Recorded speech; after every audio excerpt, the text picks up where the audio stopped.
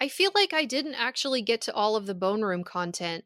Lyric, maybe you can back me Oh my up on god, I this. was Do going you to bring remember that the up, but I Mexican wasn't sure if I legs? should. Okay, so the Mexican legs were a Oh, famous Ooh. thing with all of us. It was a big Oh thing. my And God. okay, so one day we got shipped like a bunch of human femurs.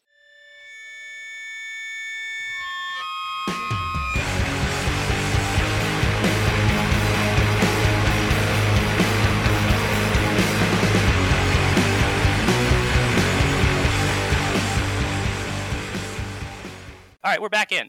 All right, Okay. We're recording. What about the Mexican legs? oh God. so yeah, I don't remember where they came from, but it was these human femurs. It was a bunch of them in this tub, and they had like this crusty kind of like the way that they had been processed. Like I think that they got mummified somehow, and we couldn't unmummify them, so we couldn't clean them, so we couldn't sell them. So we kept them in a tub upstairs next to the shipping table. And whenever we get a new employee, somebody would open the tub being like, what the hell is this? And then this smell would erupt. And I don't know why we called them the Mexican legs, because they were not from Mexico. Neither were they from Mexican individuals. But I didn't know that. I thought they were Mexican. Were they from Mexico? I don't know. That was just how they were introduced to me. I don't think anyone knows the origin of the Mexican legs. It was just a thing that existed forever. And after the Bone Room closed the brick and mortar location, I don't know what Diana did with that huge Tupperware tub of human femurs, which is insane because femurs are the most popular bone. Everybody always wanted them. It was so hard for us to get them. We had like 20 of them and we couldn't sell them. Yeah, it was very valuable. It was this valuable... And we couldn't sell them to... Usually what we would do with meaty human bones, if we had human bones that were too, like... had too much gristle on them or, jerky, basically, we would be able to sell them to search and rescue people. Because search and rescue dog trainers need... Yeah, cadaver dogs, they need human remains. Yeah. And they need old human remains to train their dogs with. So they would call us up and be like, hey, do you got any juicy specimens for us? And if we had any human bones in stock that had like some jerky on them, then we would be able to sell them specifically to that group of clientele. So, but yeah, these Mexican legs. One girl in particular was she was a professor, and like that was the class that she taught about training cadaver dogs, and she was very particular about just coming to us for these pieces. Yeah, that was one of the things that we were like a regular supplier. But we couldn't do it with the Mexican legs because they were in some sort of preserving fluid or something. It was weird. That wouldn't have worked for dogs. It was very weird. I mean, there was a lot of funny stuff. Like there was a locker. Like, so we had the back room for like prep, and then there was a separate room for cleaning where we kept like the dermestid beetle colonies for like, Oh, we didn't even talk about the beetles. Oh yeah, we didn't talk about the beetles or the fact that there was a locker where inside there was like the things that we had no idea. Like there's stuff that we didn't know if we could sell, but then there's stuff that we knew we couldn't sell. Like we had a bunch of really fantastic human fetal specimens in jars. Yeah. Which were amazing to look at. And I've got some great photos, but we could not sell them. You can't get rid of them either. There's no way to dispose of that material. Actually, what they ended up doing to try and sell them was they sent it away for plastination. Oh. Because that is actually legal. Weird. So if it's a plastic fetus, it's fine. Yep. If it's going through that plasticine process like the Body Worlds exhibits, then... But just a wet specimen is illegal? That's something so about... weird. It has to do with organ trade, and you can't, and it's tricky. How would you be able to organ trade a pickled baby? I don't know. Dude, it's probably just like it's probably not like it's like an what is it called? Like an overlap or something. Like it's a blanket law where it doesn't actually apply to this specific thing, but it can be considered this kind of thing. God, the laws were so weird. It was such a weird... Fish and game laws are very strange. You can sell some things, but you can't sell others. And it varies from state to state, and it's very complicated. And you can get in a lot of trouble, and a lot of people have. You really can. You have to be careful of stuff like... Fish and Wildlife will do stings on, like, Craigslist and stuff like that for just civilians. Like, they'll sell, or they'll say, hey, do you have any, eagle feathers to sell or something like that? And people will get caught up in these stings sometimes. You really have to watch your ass. So if you have anything, if you've got like, you know, a stuffed owl, or you have like bones or even feathers from raptors are illegal. Yeah. Unless you have enrollment in an indigenous tribe, et cetera, et cetera. There's like all these loopholes. I feel like it's also important to say that Fish and Game is not coming for your personal collection. What they are looking for is if you are selling things. Right. Like, for example, there was a woman in San Francisco who used seagull feathers in her art, and she was fined by Fish and Game around the ballpark of $11,000 for this infraction. So don't sell things. But sometimes, you know what, we pick stuff up and it's in our personal collection, and as long as you're not, you know, encouraging the collecting of endangered species, it's fine. Just, it's your personal thing. Don't go talking about it. Don't talk. It is conceivably, I mean, cops will find stuff to get you in trouble for. So it's like one of those things, if you let a cop search your house and he knew what he was doing, he could, and he found something, he could ding you for CITES or whatever. Oh, well, Fish and Game won't. I mean, like, I've talked to so many normal cops. I mean, I've been in situations where I've been at a festival and someone is displaying something I think is inappropriate when it comes to a personal collection, and I've tried to alert a police officer and they don't know what I'm talking about. So don't snitch on people. Okay, don't talk to the police. I am not a snitch, but this one particular time, these people were being jerks and displaying a dolphin skull at, like, lightning in a bottle. And I'm like, this is not the place to encourage people to collect things they can't have. What is lightning in a bottle? And they were mean to me, so. Oh, well, okay. Well, then there. And this was years ago where I was much cattier and younger. Okay, Karen. Hey! Yeah, I don't know. It's just something I warn people about. Like, just be careful. Course. Just watch it, you know. Like, I've run into other makers, like, at events like the Edwardian Ball, where I've noticed, like, there was one time in particular, someone had a headdress, and they had used a pelican skull. And I told them right away, I'm like, this is gorgeous. You cannot sell this. And you hide this right now. Because there's no way that you have this legally. I don't want to see other people get into trouble, especially other makers. Right. And people don't know. I mean, the laws are so Byzantine that it's just... Oh, and it's tiny, and it's behind it. It's, you know, it's hidden in many lines of things. Famously, a couple of years ago, there was an antiquated law that no one was enforcing, which reads like a congressman wrote down its favorite animals. Oh my God. And then decided you're not allowed to sell those pieces or parts. And because there was kind of a slowdown in Fish and Game, they reenacted that law and went rampant across California and the Bay Area, just complete confiscating things, going like through people's antique warehouses, taking pianos that had actual ivory keys, which if they were made prior to 1970 are completely legal to own and sell, and stuff like kangaroo parts and pieces, python for some reason you can't sell within the state of California, even though you can go to the store and buy one. Shit got weird. Otter, there was a weird list, but a bunch of vintage stores on the Haight Street got busted for having like ocelot coats or things, stuff like that. Like, fucking bullshit. It truly is. You need to be careful when you're making stuff, and know if you're making stuff with dead animal parts, pieces, bones, whatever, make sure that what you have exists within the right side of the law. Like, you didn't find it. It's not a bird. It's not a marine mammal. Like, if you purchase these things, you're fine. But don't take field find stuff that you found, and even if it was on your own property, you can't prove. There's no proof. So just don't. It's for the best. It's fucking stupid too, because the endangered animal trafficking is a huge fucking problem. It's not like these guys don't have anything to do. And mostly it revolves around the food trade. It has nothing to do with the pieces or parts, because the people who collect the dead animals are people like us. Right. It's the things that are trafficked in the endangered circles have more to do with the meat. Yeah. It's all about the meat, which is, look, of course, the pangolins and COVID-19. This is just all preposterous.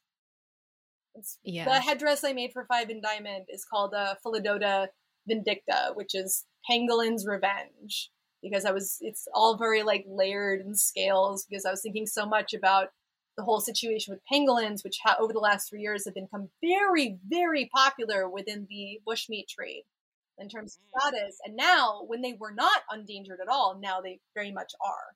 And it's thought that perhaps they are the reservoir for COVID-19. So it's either that or bats. But it could be a similar strain does exist in pangolins. So I'm like, don't eat bushmeat. Just don't do it. Just fucking don't. Yeah, I know. It's oh god. Have a burger instead. Yeah. It's fine. It's fine. God, what was the other thing I was going to mention? We had another, I think the last Bone Room thing that I had to talk about that's very interesting is that we had one other big clientele base, and those were people who were looking for ritual parts for Santeria. Who either ran botanicas themselves, or were like independently trying to source things for a ritual. So we would occasionally have like upper class people coming in who, you know, wanted a very specific kind of human skull for a specific kind of ritual. And we would also have botanica owners call in on the phone and ask us to send them specific kinds of skulls. And they wanted, you know, like a male or a female skull. They wanted certain ages because those were all pertinent to the rituals that were being performed. And I never personally got to do this kind of thing, but I was told by some of the other people who worked there that when the botanica people were told that it's actually very difficult to sex a skull. Even the experts get it wrong a lot of the time, unless you have, you know, able to test DNA testing or you are like a hyper expert or something. Well, actually, to correct with the botanica thing, in terms of skulls, it actually, there's like certain markers with male and females. So you can sex skulls like pretty easily. Like Diana was always really good at it. But the thing that the botanica people wanted was not so much skulls, but they wanted smaller bones. They wanted like male or female finger bones, and you can't sex postcranial bones. You can sex the skull, the pelvis, and sometimes the ribs, but pretty much nothing else. And they always wanted the small stuff. Like they wanted a finger bone from a man or a woman. We're like, you could always tell it was botanica because they were very precise about this. They wanted it cheap and they wanted it to be sexed. And we can't. Right. So if we were not able to give them a particular answer about the sex of a piece of bone, one of the things that they would ask the employees to do was to run a pendulum over the bone. And if the pendulum went east-west, it was one thing. And if the pendulum went north-south, it was another thing. So, you know, like a plumb line, that kind of divination. And they would take that answer seriously over the phone. They were completely satisfied with that. Like that was their due diligence. And, you know, we would pack it up and send it off to them. Also, I will point out, as an armchair archaeologist and anthropologist, it is actually very difficult to sex skulls. And we know that because a lot of finds are getting recategorized because they were sexed incorrectly based on their grave goods. And some often based on even pelvises and skulls. There's one very famous site in Dolny Vestinici where 3 people were buried together who have been fought over so much in the intervening decades between our discovery of them and the current day. We still don't know what sex and or gender these people were. And they are so weird that their karyotype might have been like XXY or something like that, which is actually not uncommon. We find ambiguous people in ritual graves a lot because there is a history of intersex and trans people being considered sacred and shamanic in a lot of different human cultures. End footnote. That's all I'm going to say about that. Also, I stand corrected. Yeah. Well, yeah, it's in past things, like just trying to sex a skull that is a certain number of years old can be very difficult because, I mean, everyone looked very, very different back then. It's true. It's sometimes you can look at a skull and you're like, yeah, that's probably pretty male or pretty female. Like you've got a pretty strong idea. Right. I was actually looking at Eli's skull the other day, my partner, because his dentists are crazy now. Have you been to the dentist recently? My mother's husband is a dentist. Okay, well, they gave him a full fucking I don't even, was it a CT scan? I don't know, but they scanned his skin, they scanned his tissue, and then they scanned his actual bones. So he just has like a cross section of his It's very skull cool. all the way Fantastic. around the jaw. And they gave him the 3D model. I'm like, ask for it on a disc, get it on a disc. And so he did. He got his skull section on a 3D disc. printing a skull. And he's going to 3D print it because he has That's awesome. he has a 3D printer. I'm very excited. But I was looking at his Ooh. skull, and you know, I mean, Jake knows what Eli looks like. Lyric, he's my typical boyfriend type. He's beautiful. He looks He's like, pretty, you know, an elf print. He's like elfy, kind of thin, Mm-hmm. and You're nailing it. You're nailing it. smart, snarky, and a little quiet. Yes. Well, he's not quiet. And if I met him, would be a little bit mean, but in like a fun way to me, and that I would enjoy. What do you think, Jake? Did she nail it? Yes, that's like, yeah, hammer has been hit. Yeah. Yeah, I think there was only one that like didn't fit the mold, and we won't discuss them. Eli's great. So yeah, I was looking at his skull, and even though Eli is like very delicate looking, you could put him in drag and he would pass, no problem. But even though his skull, and especially he's got a very small jaw, you could see the flare of the masseter muscle or the masseter bone. It was flared out in that very the mandible, like right. Yeah. Yeah, you do date a lot of people who have like really pointy mandibles. Yeah, but you know he's got a very small, delicate chin, just little elf man.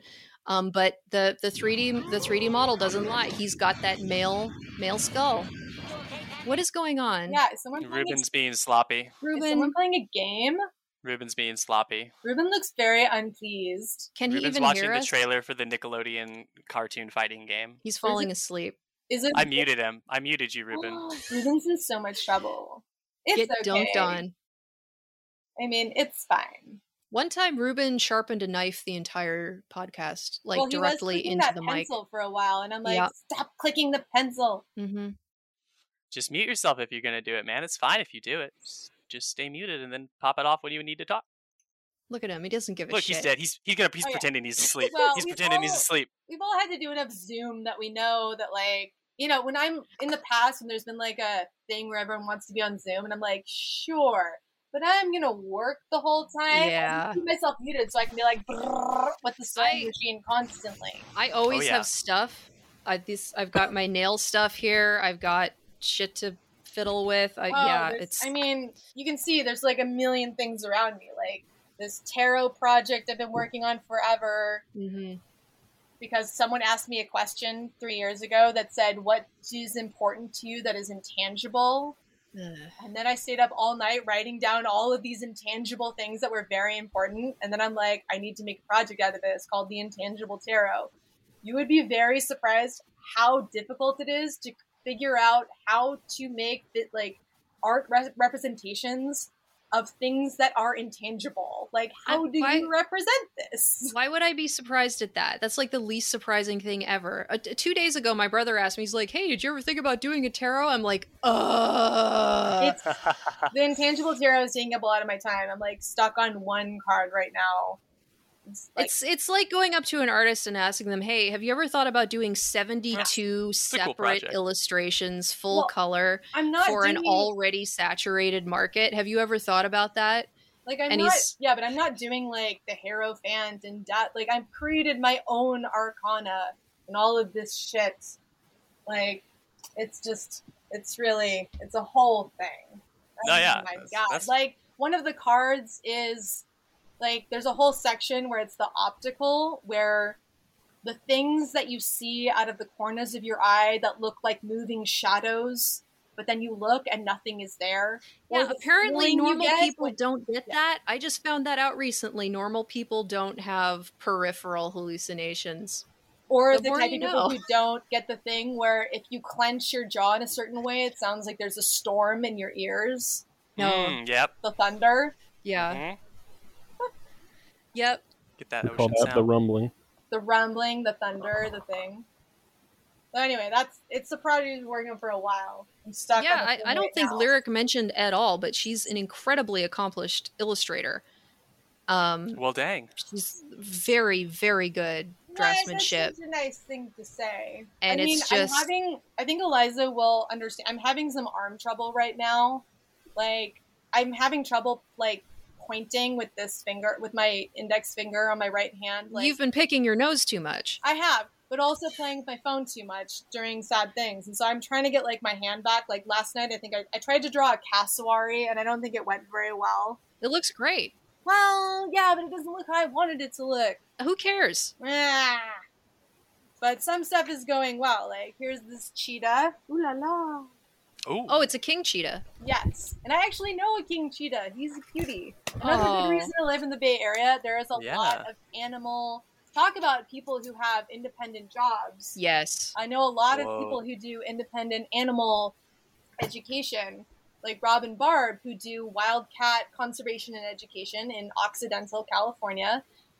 They do very small tours. It's about $85 to $90, and it's like a full afternoon, and you get to be right up close and meet both of their cheetahs, their mountain lions, their snow leopards, their African leopards. They have a bunch of smaller and medium cats, which you would never get to see in zoos, like Joffrey's cats, caracal, Asian fishing cat, which are super cool because they go underwater and they flatten their ears. And they're great.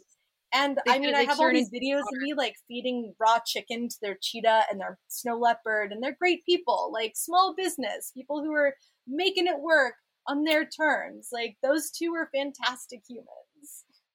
How did they get a king cheetah? Explain what a king cheetah is, because I think most people don't know. So everyone knows what a cheetah looks like. A king cheetah will be a cheetah that has the spots, but also long stripes down its body. Like, it has a completely different print and is very unusual. And so people like Rob and Barb and other people who do very independent animal experiences have relationships with zoos and other animal parks. So when cats have litters, the animal parks are not going to keep all the kittens. They get dispersed to a lot of different places. Zoos within the zoo community in the United States only trade with each other. Nothing is wild caught anymore. And the smaller parks do the same. They trade within each other. My friend Bonnie, two of her servals are from kitten lots from Safari West, which is a safari bed and breakfast in Calistoga. Which is, I will say, from an environmental standpoint, as long as they are preventing hybridization, this is a much, much, much better technique of preserving these species than taking them from the wild. Because the cats are less stressed if they are bred in captivity. And again, the hybridization is a problem, especially with tigers, because they will mix like a Siberian tiger with a Sumatran tiger or whatever.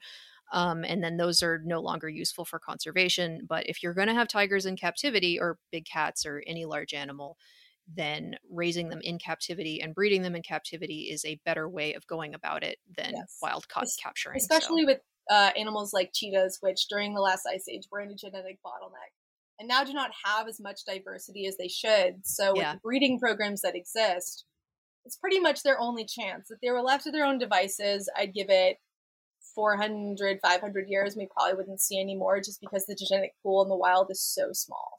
That makes sense. And they're overly specialized animals. They're very strange. Like, you know, at Rob and Barb's, like, because they run their cheetahs 3 times a week because you have to, or else they get heart problems. And I've seen them. Like, they are weird animals. Like, I've taken the slow-mo video and watched, like, the back feet go in front of the front feet when they're running at 70 miles per hour in the driveway. And you're like, this is nuts. You're a weird animal, and I don't know why you exist. Do they run them with a lure? Yeah, kind of. It's like, you know, when you have a toy and a string and you're dragging it around the house and your cat's chasing it, it's like that, but on a wire and really, really fast. Like with greyhounds. At the end of the driveway, someone is standing with like a pot that has meat in it to kind of catch the cheetah in a way to get them to stop running and be like, oh, snack. And then you kind of do a thing to get them back to the beginning, because you run them multiple times because they have to run. Yeah. Like every zoo that has cheetahs, every wild animal park does running programs. You can't have a stationary cheetah. That makes sense.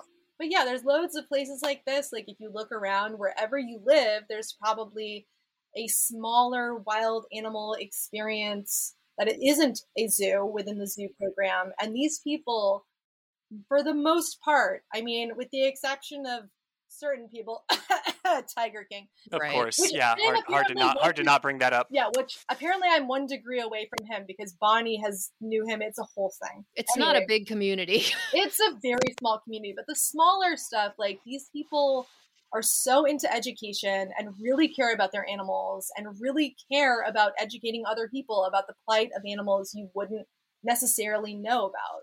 Like Rob and Barb do a lot of work to try and get money raised for the medium-sized cats.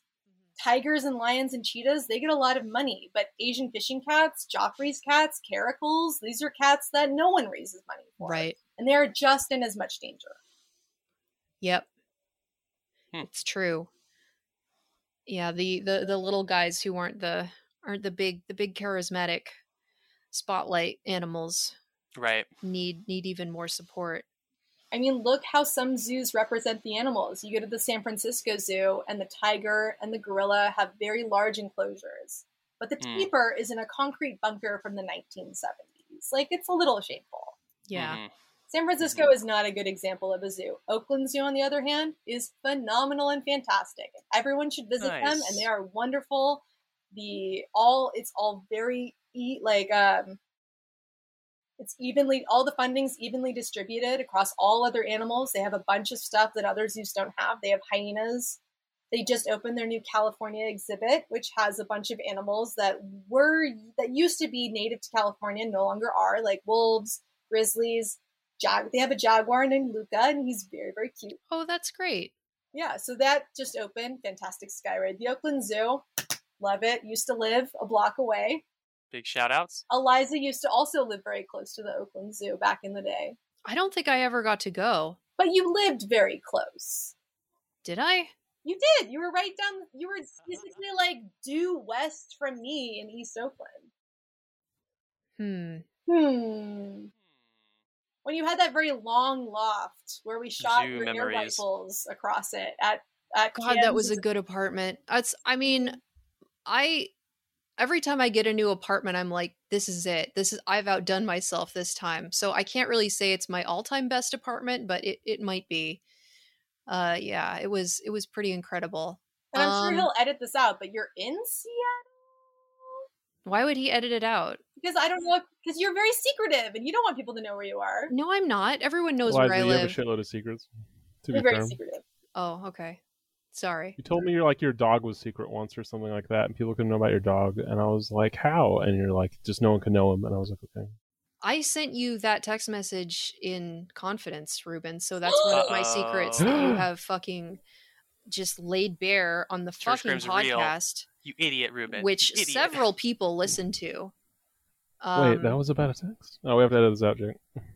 Yeah, no, I walked into it. it's Eliza and I are the only two members of the cast that live in the same city. yeah, Oh, okay. Yeah.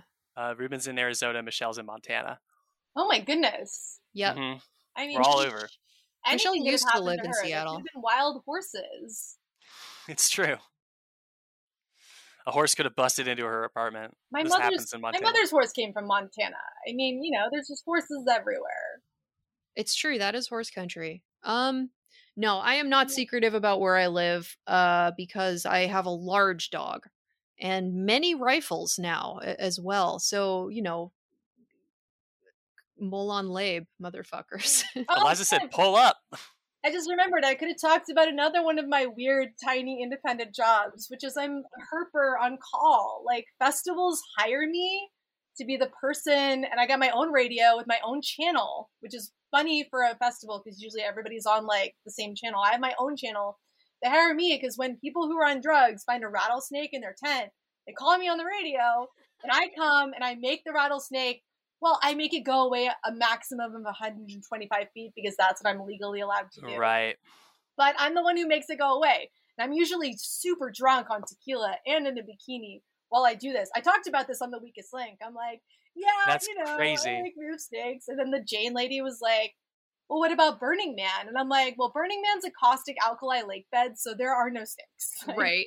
Yeah. But no, that's what I do as a job. Like, I do a bunch of snake stuff. And now I've become kind of like Doolittle for a couple Imagine of thinking festivals. They're snakes like, are in a Lyric, there's a caustic bat. alkali Lyric, lake. there's a I baby never- squirrel. I never thought about like a music festival logistics having to have that type of a person, but that makes so much sense. That's such a odd job to fill. Right, Well, especially the snake wrangler. Well, especially if you want people to be safe and you want animals to be safe, and also to have someone on staff who can educate people about rattlesnakes. Right. Because, like I was talking about earlier, my friend Bonnie, who does animal stuff, she was my mentor for rattlesnake training. Like, she did a rattlesnake class at the Bone Room, where she brought in about 12 different kinds of rattlesnakes, like everything you could imagine. There was an albino one. She had Mojave green. Western rattlesnake, Pacific, Southwestern, like all of them, and had all the examples. And then she had like a bucket filled with like the medium-sized babies and just like dumped them into this like little thing. And they're just all like, and everyone, this is inside a room, and they're just in like a little, like a plexiglass, like large plate with like, it's like 4 inches high. And they're just there. And she's like, and this is how you move them. And look at me, I'm standing this far away and they can't hurt me. So yeah, she's the one who taught me how to deal with the rattle babies and keep them safe and encourage other people to not hurt them. Yeah. That's awesome. Rattlesnakes are great. People don't really know how much personality they have. Oh, they're so hilarious. Like, somebody brought a baby into my local reptile place the other day. Like, we found this baby snake, and the guy's like, that is a baby rattlesnake. Why have you brought it here? Because now that you've brought it to us, we legally cannot return it to the wild. It's another trap. Like, because they're angry and pissed off. Like, the babies are not fun. They have like the angry eyebrows. Oh my God, that's like, you guys are braver than I am for being able to handle that kind of stuff. They can only strike. I respect snakes. They can strike half the distance they are long. So you got a 3-foot snake. It has a radius of 1.5 feet. You're Okay. 2 feet away. You are fine. Okay. And they're not going to come towards you. They don't like you. They don't want to be with you. They don't want to be your friend. These are good to know. These are good things to know. Snakes are pretty easy. I mean, you're never gonna not outwit a snake. I mean, there's those Asian flying snakes which can like leap from tree to tree, and that seems like it would potentially be a problem. Yeah. They're also venomous, so sure. I guess one of those could hit you in the face, and that might go badly. But oh my God, I would pay so much to see that GIF. Like, Oh my God. flying from a tree and hitting Eliza in the face, and she'd be like, "No!" I feel like I would handle it better than many people, probably. Probably. Someone brought a snake for show and tell when I was in kindergarten. It wasn't me, it was someone else. And someone knocked the snake carrier over, and the snake got out, and all the kids started screaming and running and like jumping up on chairs and stuff. And I just picked up the snake.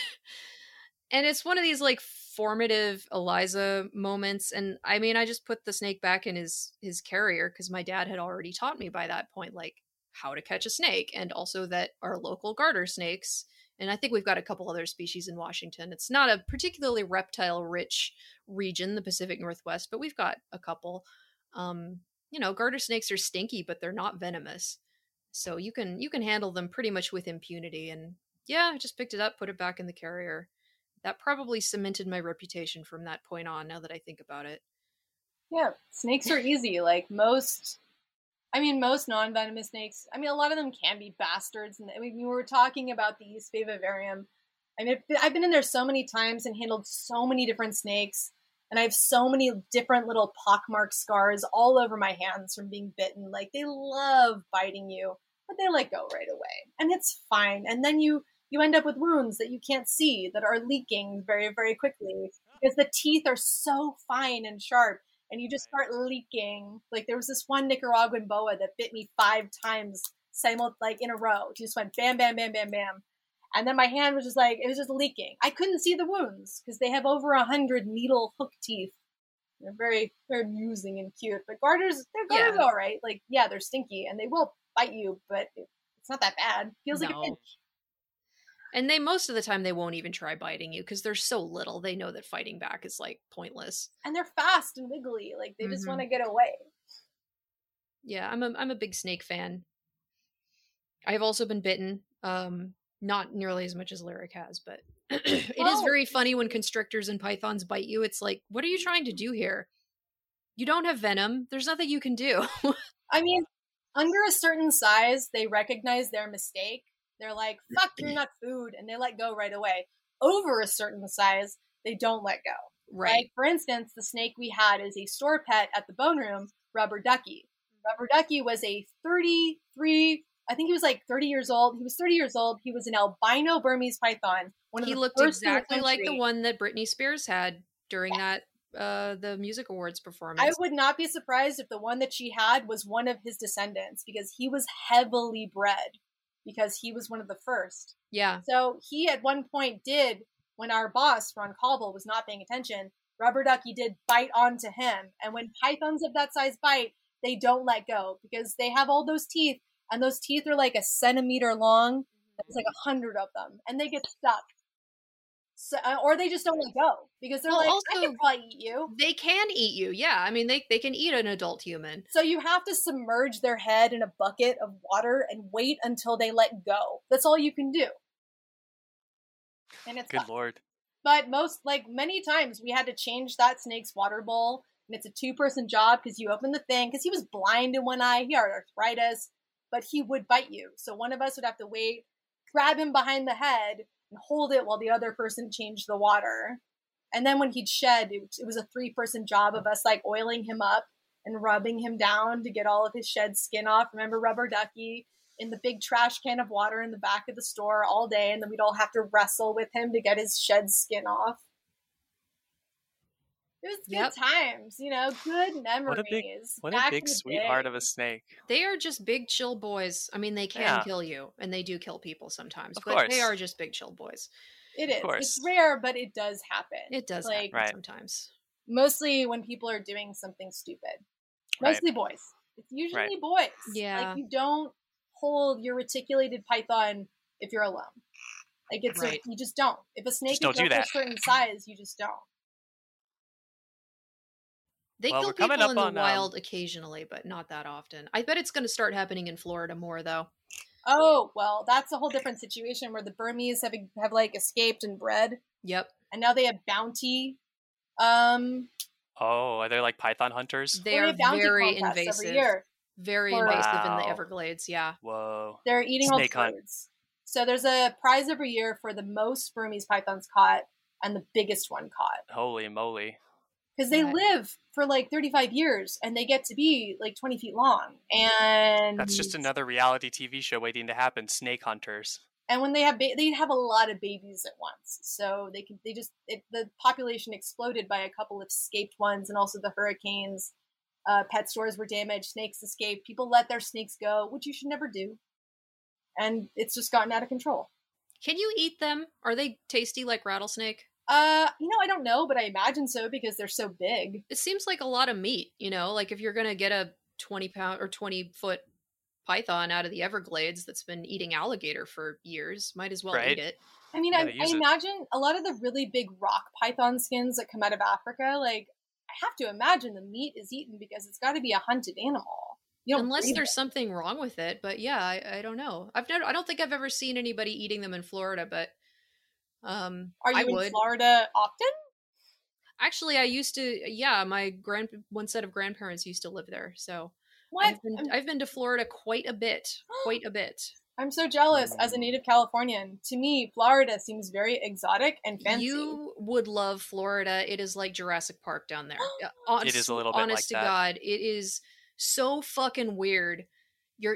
It does not feel like you are in America in a lot of those places. Like if you go down to Archer, near Gainesville, but like in the boonies around Gainesville and get into the swamp and the jungles. I mean, golden orb weaver spiders. I mean, the webs are this big and they really are golden. They're like yellow silk. And then the spider itself is this fucking big. And I mean, you run into them with your face all the time because you're walking through the jungle. It's awesome. I love Florida. A lot of people think it sucks. I think it's great. That sounds amazing. It doesn't suck. It's just weird. It's very weird. Also, I really like humidity, so that sounds really fun for me. The humidity is tough, but it's very real. There are ways to deal with it. We don't have humidity really in Southern California. It's just dry. No. We had humidity today because it rained, which was super fucking weird because it's been constantly 99 degrees. But no, it's humidity. When I go to other places and it's humid, I'm like, this is amazing. You can wear little dresses and you're swimming in the air. It's nice, yeah. Like up to after a certain point, like up into the wet bulb conditions where you just spontaneously die. That sucks. But yeah, the warm and humid and like it's, you go out and you sort of, it's balmy, it's very nice. It's nice on your skin. It's like a jungle. Yeah, it's great. I really like Florida. I love the Everglades. I haven't been to Key West yet, but I'd love to go. But yeah, I'd go down there and hunt snakes and eat them. Sure. We could have a show. We and would then fucking we can make our clean millions. on It'd be YouTube. amazing. It would be unbelievable how much money we would make on YouTube eating pythons out of the Everglades. And it's Florida too. Like it's probably not heavily licensed, Well, you can get away with it. You can get away with a lot in Florida. Well, there's like whole shows about people hunting alligators for money and profit. I'm not really sure. I saw a thing once in a restaurant where apparently people were hunting alligators, and that was the entire show. That's what I'm saying about snake hunting. Yeah, it's the same category. Mm-hmm. Well, I wouldn't want to hunt them though. Like, I'd much rather have a show which was like me and Eliza visiting a bunch of like independent animal education stations. We just talked about animals while wearing. That would be great. While wearing fabulous outfits, that would be great. Yeah, well, that's like those you guys are have been chopping it up for a while. In between this is segments, natural I think there needs chemistry. to be snake hunting, and then there's like a cool down period. It would be like the Paris Hilton and Nicole Richie show, Yes.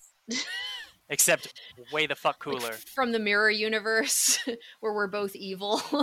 Yeah, there's just the snake hunting part, and then visit to the weirdo antiquities stores. And Florida's great. I really like it.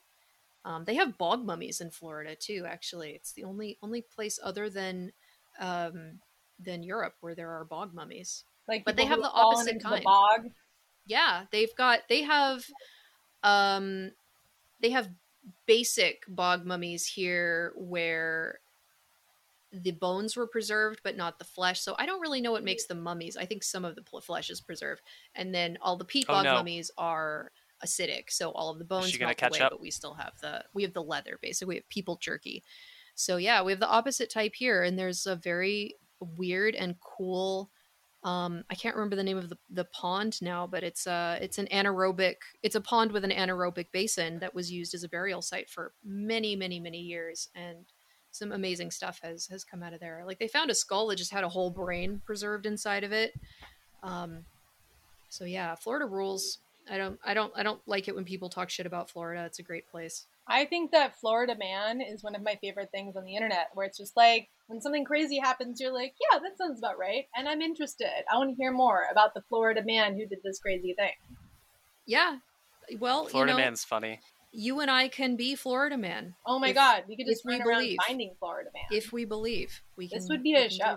Mm-hmm. I mean, when you were clearly have enough for spin-off material here. Oh no, when you were talking right now about the preservation, it reminded me of when we would be cleaning human skulls and like pulling roots out of people's noses and stuff. I have bags and bags of like mummified human brain matter I found while like scraping inside somebody's like just trying to get all the bits out, and I saved it all in bags. Like there's a bag there and over there somewhere, like all the things. I mean, I can't fault you for that. I probably would have done the same thing.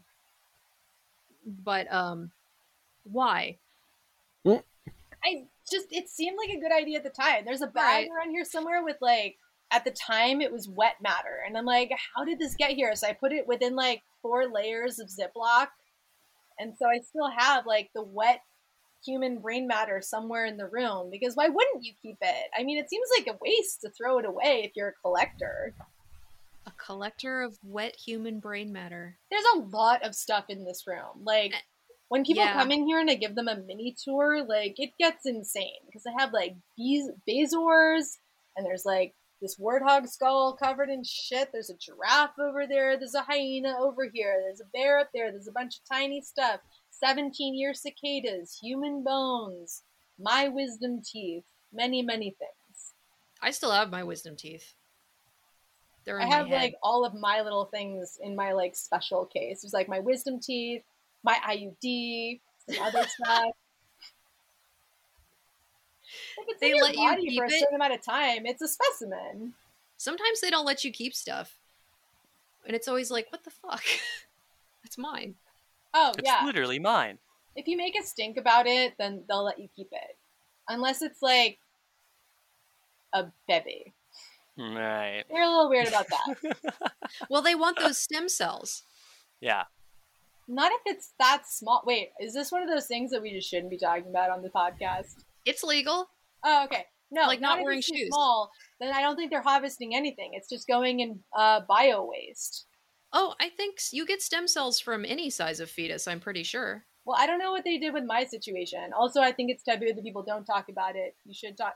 I did this situation, and they wouldn't let me keep it. I kind of was like, I would like it in a jar. That sounds interesting to me. You But grew they it said no. yourself. It belongs to you. You It's should be able to my- keep. Yeah, it's my bio makeup. I Yeah. should be allowed to keep it, especially as a Jewish On the person. way out, did you say, "What am I paying you for?" That's right. Actually, on the way out, I said, "Why are you just giving me this Dixie cup full of apple juice and 1 graham cracker?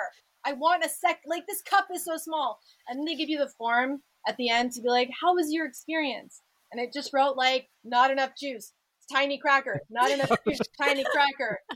I mean, that's a whole story, because also it was in Oakland and it was phenomenal. There's many levels where you like have a locker room and there's like, you know, but then they lead you into this quiet room where it's like very chill with low lighting. And See, they this show you is DIY. This is why I wanted Lyric on the show. and Oh yeah. yeah, and then so you're in the like soft room and you have your robe and there's pillows, and then you watch a Tyler Perry movie. And I watched Medea's wedding, and then Oh it's my your God. turn to go in the operating room, and then you have the situation, and then they don't give you enough juice, and that's what happened. Like, I also, you know, because it's a podcast, it was a hard situation, and yes, it's not for everyone, but you know, it wound up fine for me. It was the right choice. Yeah, right on. But yeah, Tyler Perry movie. It was all it was like a cartoon. Like, you couldn't write that ridiculous situation. It was very Oakland and very fabulous.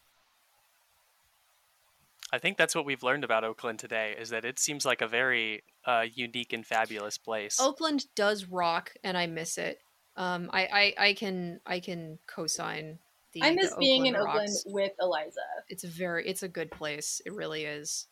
Are there mountains in Oakland? I was given the Hella card there. I'm allowed to say Hella because I lived in Oakland, and the locals told me that I'm allowed to say Hella outside of Oakland. Oh so- yeah, I'm a thief. I moved over here and just started using that. I'm not from Oakland at all. Yeah, you might get called out. You might get called I know, out. right? So you're from Georgia and you live in Seattle, but you're using Oakland slang. I grew up Come I on. grew up in Atlanta, Georgia. I moved to Seattle. And at a certain point in my life, Hello was something people were using on the internet quite a bit. And that's where I got it from, was just being an internet dipshit and being like, yeah, that's hella tight, dog. Or something like that. I'm gonna make hella Skrilla. Ooh, yeah. Means I'm gonna make hella money. Yeah. So, like, I don't know. But then when I moved out here, people were like, that's a California thing. And I was like, oh. It was like kind of the first time I had found something on the internet in language that people were like, that's not from the internet, you idiot. And I was like, oh, yeah.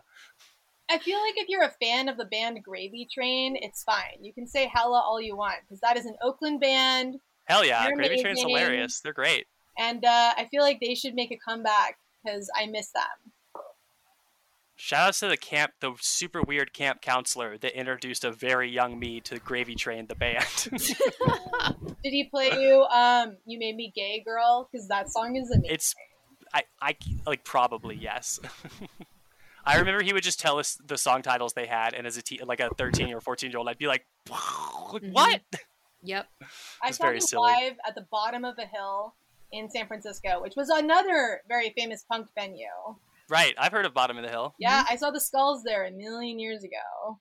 That's ridiculous. Like, punk venues are kind of the best because they're in places you would never expect. Like, there's this one in Malibu, which is like a restaurant during the day and a punk venue at night. And I saw the Addicts there a million years ago, and it's like people are moshing. And during the day, this is like a diner.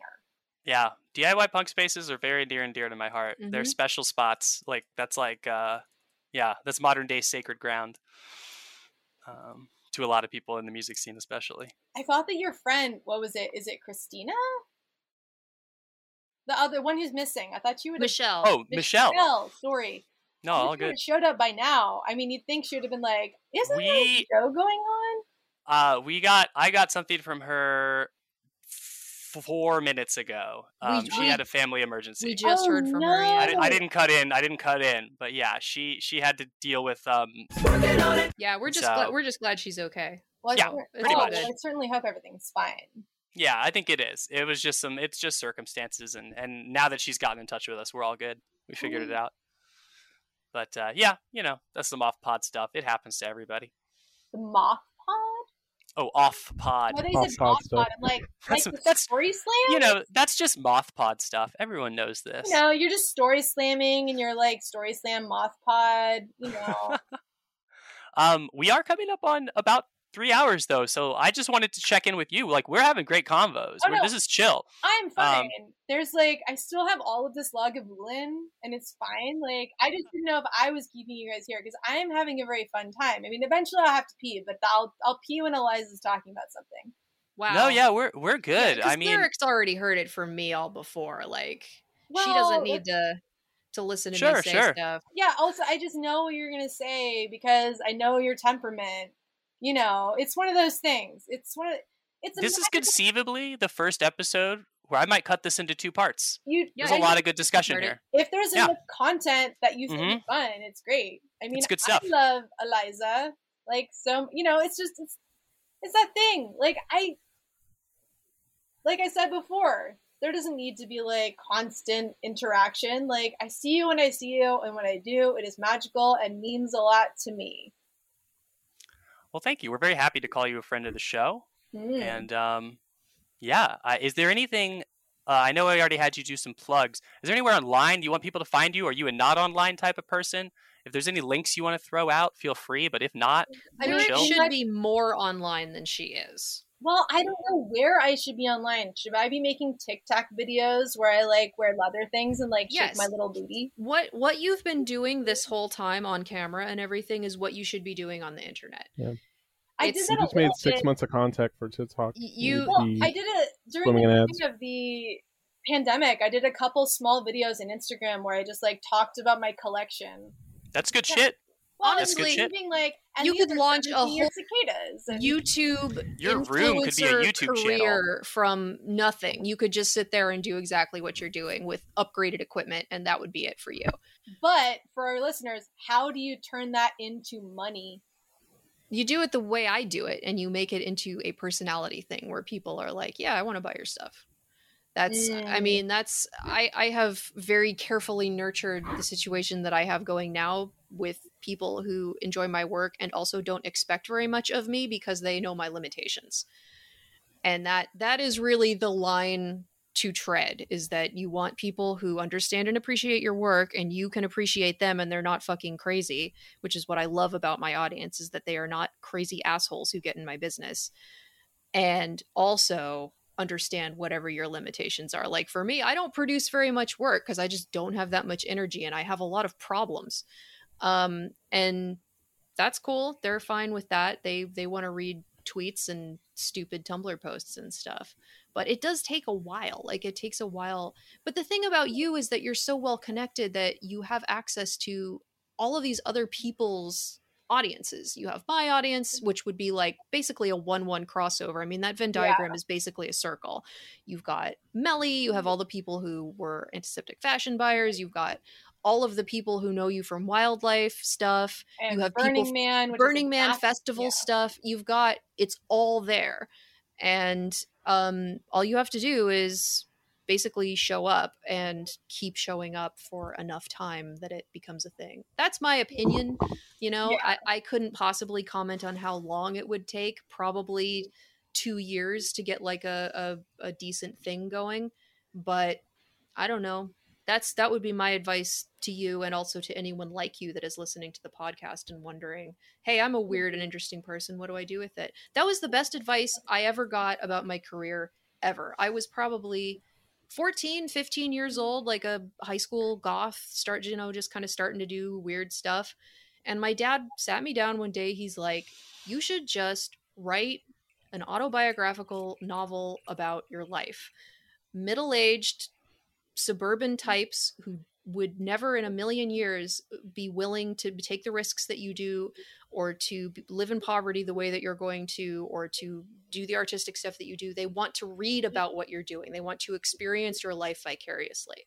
He was right. He was so right. It has been the most reliable source of both like income and security, and also, you know, validation from people who either don't want to, you know, take those kind of risks themselves, or they're just not interested in living that kind of lifestyle, but they're interested in supporting somebody who is weird, or supporting somebody who, you know, provides them with entertainment in that sense. I don't know. I'm making it sound more parasitic than it actually is. I really don't think that you are. I think you're being very clear. Like, I think we've all had those experiences where, for instance, we're talking to our parents' friends. Yes. And they just think that we are the bee's knees. Yes. Because they have never met anyone like us. And we Right. feel very uncomfortable with how complimentary they are being. We're like, why are you saying this? Like, this is very uncomfortable for me. Yeah. And it does feel uncomfortable to like accept that somebody admires or is interested in what you do, because to you it's just like, I wake up in this weird skull pile every day. This isn't interesting to me. And there's also that kind of sense of, especially when you're autistic, that sense of like being perceived or interpreted in a way that makes you uncomfortable, that you want to kind of distance yourself from. But, you know, it's exactly the same as being naked in front of a room full of people who are not going to draw you the right way. Maybe they don't interpret you the right way, but you're still there, and it's your job, and you have the power in the room. And both of you, both the people in the audience and you yourself, naked as you are getting something out of it. And I think that that's valuable. I think that to a certain extent that provides a service if you are the kind of person who is doing it sincerely, and you're not just being a shitty influencer about it, you know, which you would do it sincerely. It's what you do with your stuff in real life now, you know, presenting wildlife education to people and being the on-call hurt person. It's also the thing it's the thing you can't fake. You cannot fake it. No. Yeah, it's the thing that pushes you above the people that are, let's say there's someone just as good at what you're doing, but they don't care enough about it. Right. Like, even if they might be a more technically competent person, it's just not going to matter. Yeah. You know, at the end of the day, if it's you care the more Steve about Irwin it. thing. Steve Irwin fucking loved those animals. You know? Yeah, I have issues with him. Well, because he would do stuff in the wild, which I thought was radically inappropriate. Like, grabbing animals in a really uncomfortable way and basically just, like, pissing them off in a way that was not necessary for Australia. True. Because when you live in a country where everyone is already avoiding the wildlife, you don't need to train the wildlife to stay away from people. Therefore, you don't need to grab shit and be like, look, it's really motherfucking pissed off right now. It's like, that's not cool, dude. You're right. Like, I do that stuff in my herping work. Like, when I see California king snakes, I will grab them by the tail and drag them towards me, and I'll do it again and again until they do this thing where they display rattlesnake behavior. They rear up and they shake their tail to make people go away. And I'll do it again and again to be like, people are not your friends, and I want you to do rattlesnake behavior for me and get used to that. Mm-hmm. You're out in the open right now at a festival. This is not something you should be comfortable with. King snakes normally are pretty passive, right? Aren't they one of the more sort of Some chill are, snakes? but California king snakes display rattlesnake behavior and mimic them, especially. So, Western rattlesnakes have a black and white banded tail that looks like a king snake tail. Mm-hmm. So king snakes can kind of pretend to be a rattlesnake, and I like to encourage that behavior. The snakes should just be staying away from people. Yeah. It's become a thing recently where a lot more rattlesnakes are no longer rattling, because rattling means people are going to kill you with a shovel. Right. Particularly in Texas, they're still doing those fucking roundups. That is still a thing. It's also a cultural thing down there. They do a couple like festivals and stuff that kind of revolve around rattlesnakes. I mean, I get it, but I know why they're doing it in a cultural way. I very much don't agree, but I think that they could butcher maybe 1/4 as many rattlesnakes as they actually do and still maintain the It's like that episode of The Simpsons where they're like pounding the snakes with mallets, and it's like a whole holiday, and all the Whacking snakes day. take refuge in the Simpsons house. Mm-hmm. Oh my God, Whacking Jake, day. ask Eliza a really quick question. Yeah, no worries. I mean, quite literally, we can wrap up whenever. Yeah. This is definitely going to be a two-parter at this You can point. two-part it for I'm sure. two-parting it. Mhm. It's exciting for me to two-part it. I'll put it that way. It gives me more buffer. We have a good breaking off point, actually, I think, with Mexican legs. Oh, for sure. Yeah. I mean, this is all on. Oh, you mean like for like Jake, a part can you one? cut the part of you saying it's a two-parter and put that at the front of the first episode? Maybe. I think you could do Mexican legs as the cliffhanger. Yeah, that's when the fucking That's when it broke disconnect anyway. happened anyway. And that is also pretty much our typical episode length in the first place. I think one time when I told the Mexican legs story, someone told me that saying Mexican legs was racist. And I think about I was pretty that. offended, Eliza, but I let it slide, so it's okay. Thanks, man. You got the pass. Yeah. I'm gonna punch my card. This is non-transferable. My gringo card. Carte gringo. Ha! Carte blanche. Hello. Oh, Hello. Yeah. Well, this is what happens when you have 3 hours where you have Lagavulin, We're chatting. and the cup is so tiny, but still, it's a while. I was wondering, so on this show, have you done an episode where you've talked to people who are doing sex work in a post Festa Foster world? No, but we are pitching getting this. there. I keep pitching this. We basically don't. In my opinion, we want to do it. I don't want to do it. I don't want to fuck it up. But we want to do that. We're not going to fuck it up. We've got Yeah. Well, I feel like it's Michelle difficult and to I. fuck it up because the range is so wide. Like, Yes. it's not Right. just about prostitutes. It's about doms. It's about rub and tug. It's Totally. Like, there's so many things in that spectrum. People Yep. that I know, like, in our friend group, Eliza, Yep. like people we both know who are in every level who have been affected. Yeah. Also, it ruined Tumblr for all of us. Yes. Yeah. As far as relevant subjects, that is, I mean, that's like really up on our It's docket huge, for sure. yeah. It's nice of you to ask. Hustling and being a self-made Mhm. individual in terms of like making your own work, all of a sudden overnight your main source of connecting to clients disappears. Yep. Right. And your life becomes infinitely more dangerous. Right. Yeah. Yeah, it's a big one. I hope we can get to that. I mean, I know we can get to that in the future. This is like our 16th record. This will probably be the 14th or 15th episode to air, though. We have a couple in rearranged, releasing wise.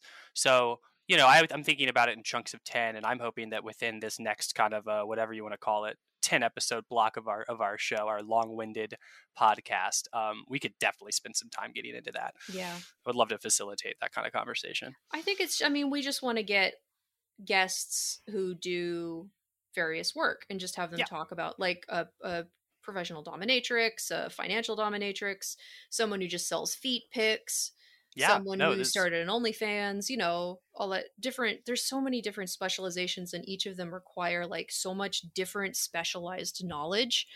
And I think that's really interesting.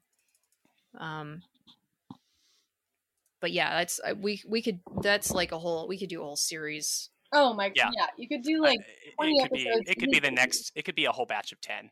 We could have like a whole a mini series, like Eliza was saying, like a mini subject set. For sure, it'd be fun. Yeah, we've talked. We've talked to a pretty wide. We've talked to people that are like, like our first guest was this guy, Space Twinks. He's basically a furry who made comics criticism on Twitter into like a more of a paid writing career in some ways, and is very much an online person. And we've had like web comics artists.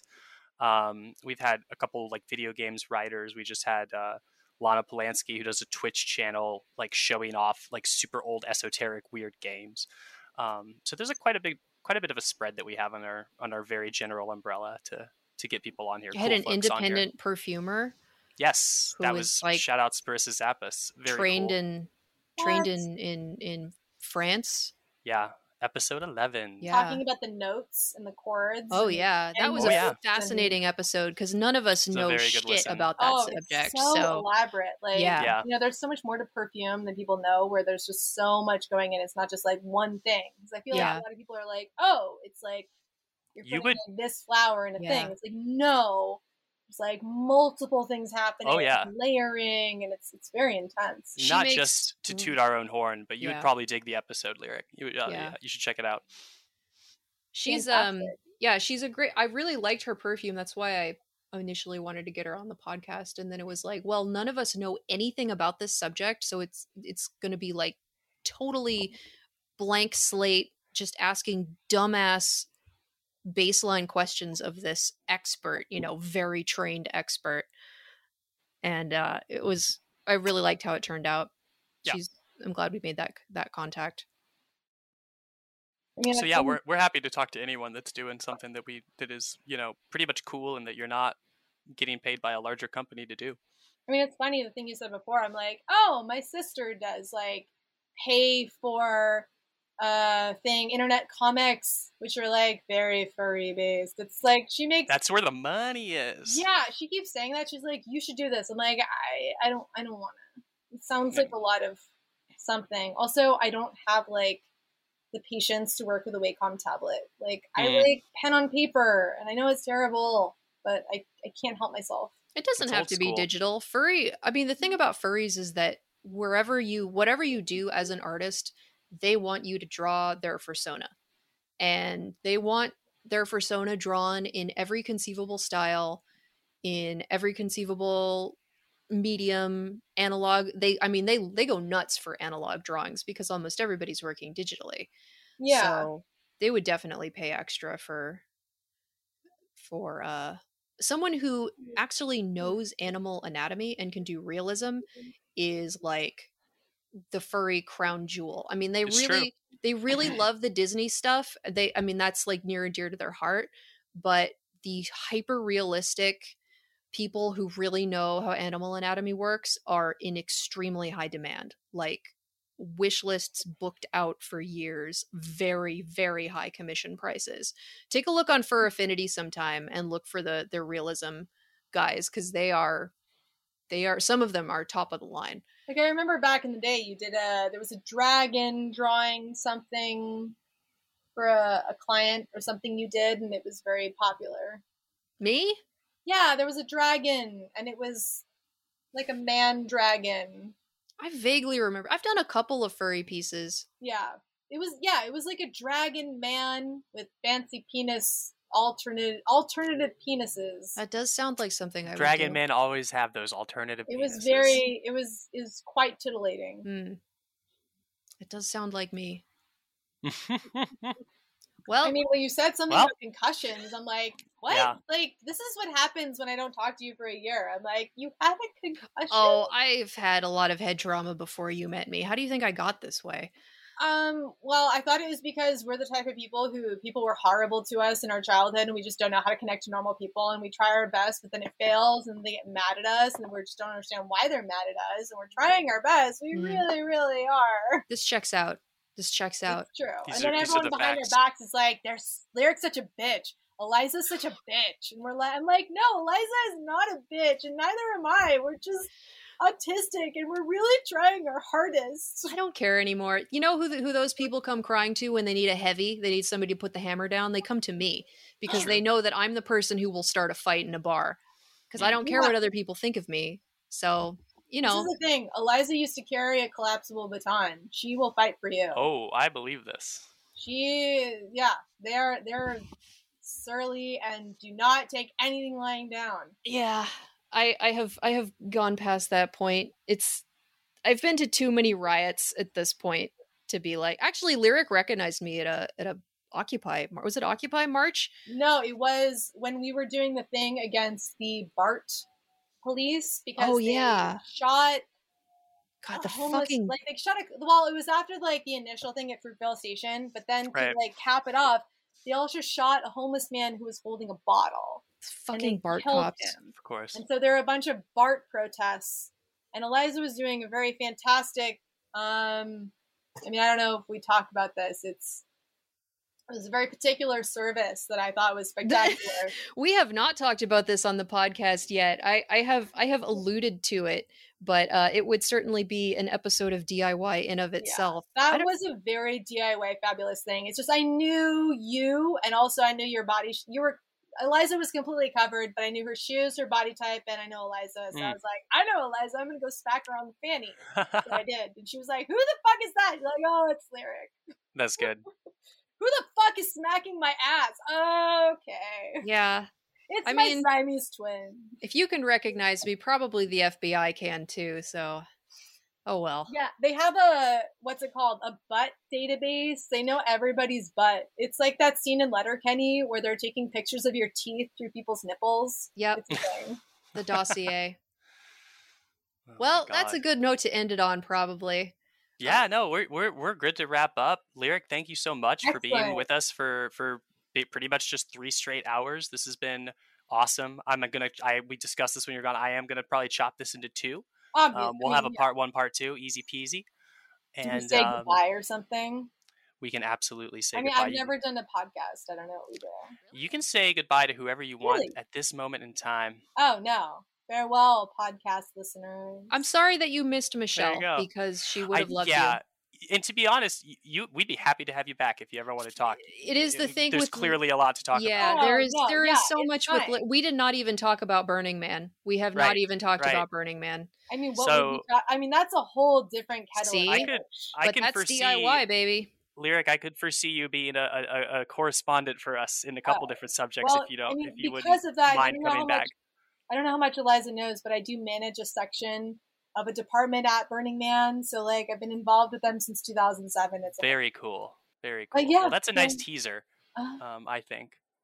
And thanks you guys for listening. If you've been around for both parts of this, Michelle is good. We figured it out. I might have cut that out of the episode earlier when we were talking. So if you're listening, and we've been bagging on Michelle for not being here, and you're like, oh my God, I need to know. She's all good. We figured it out. We found her. She's fine. It was an emergency. Emergencies happen. We're all good. But she's okay. Yeah, and she will return in 2 weeks from whenever you're listening to this, which is whenever, because it's a podcast.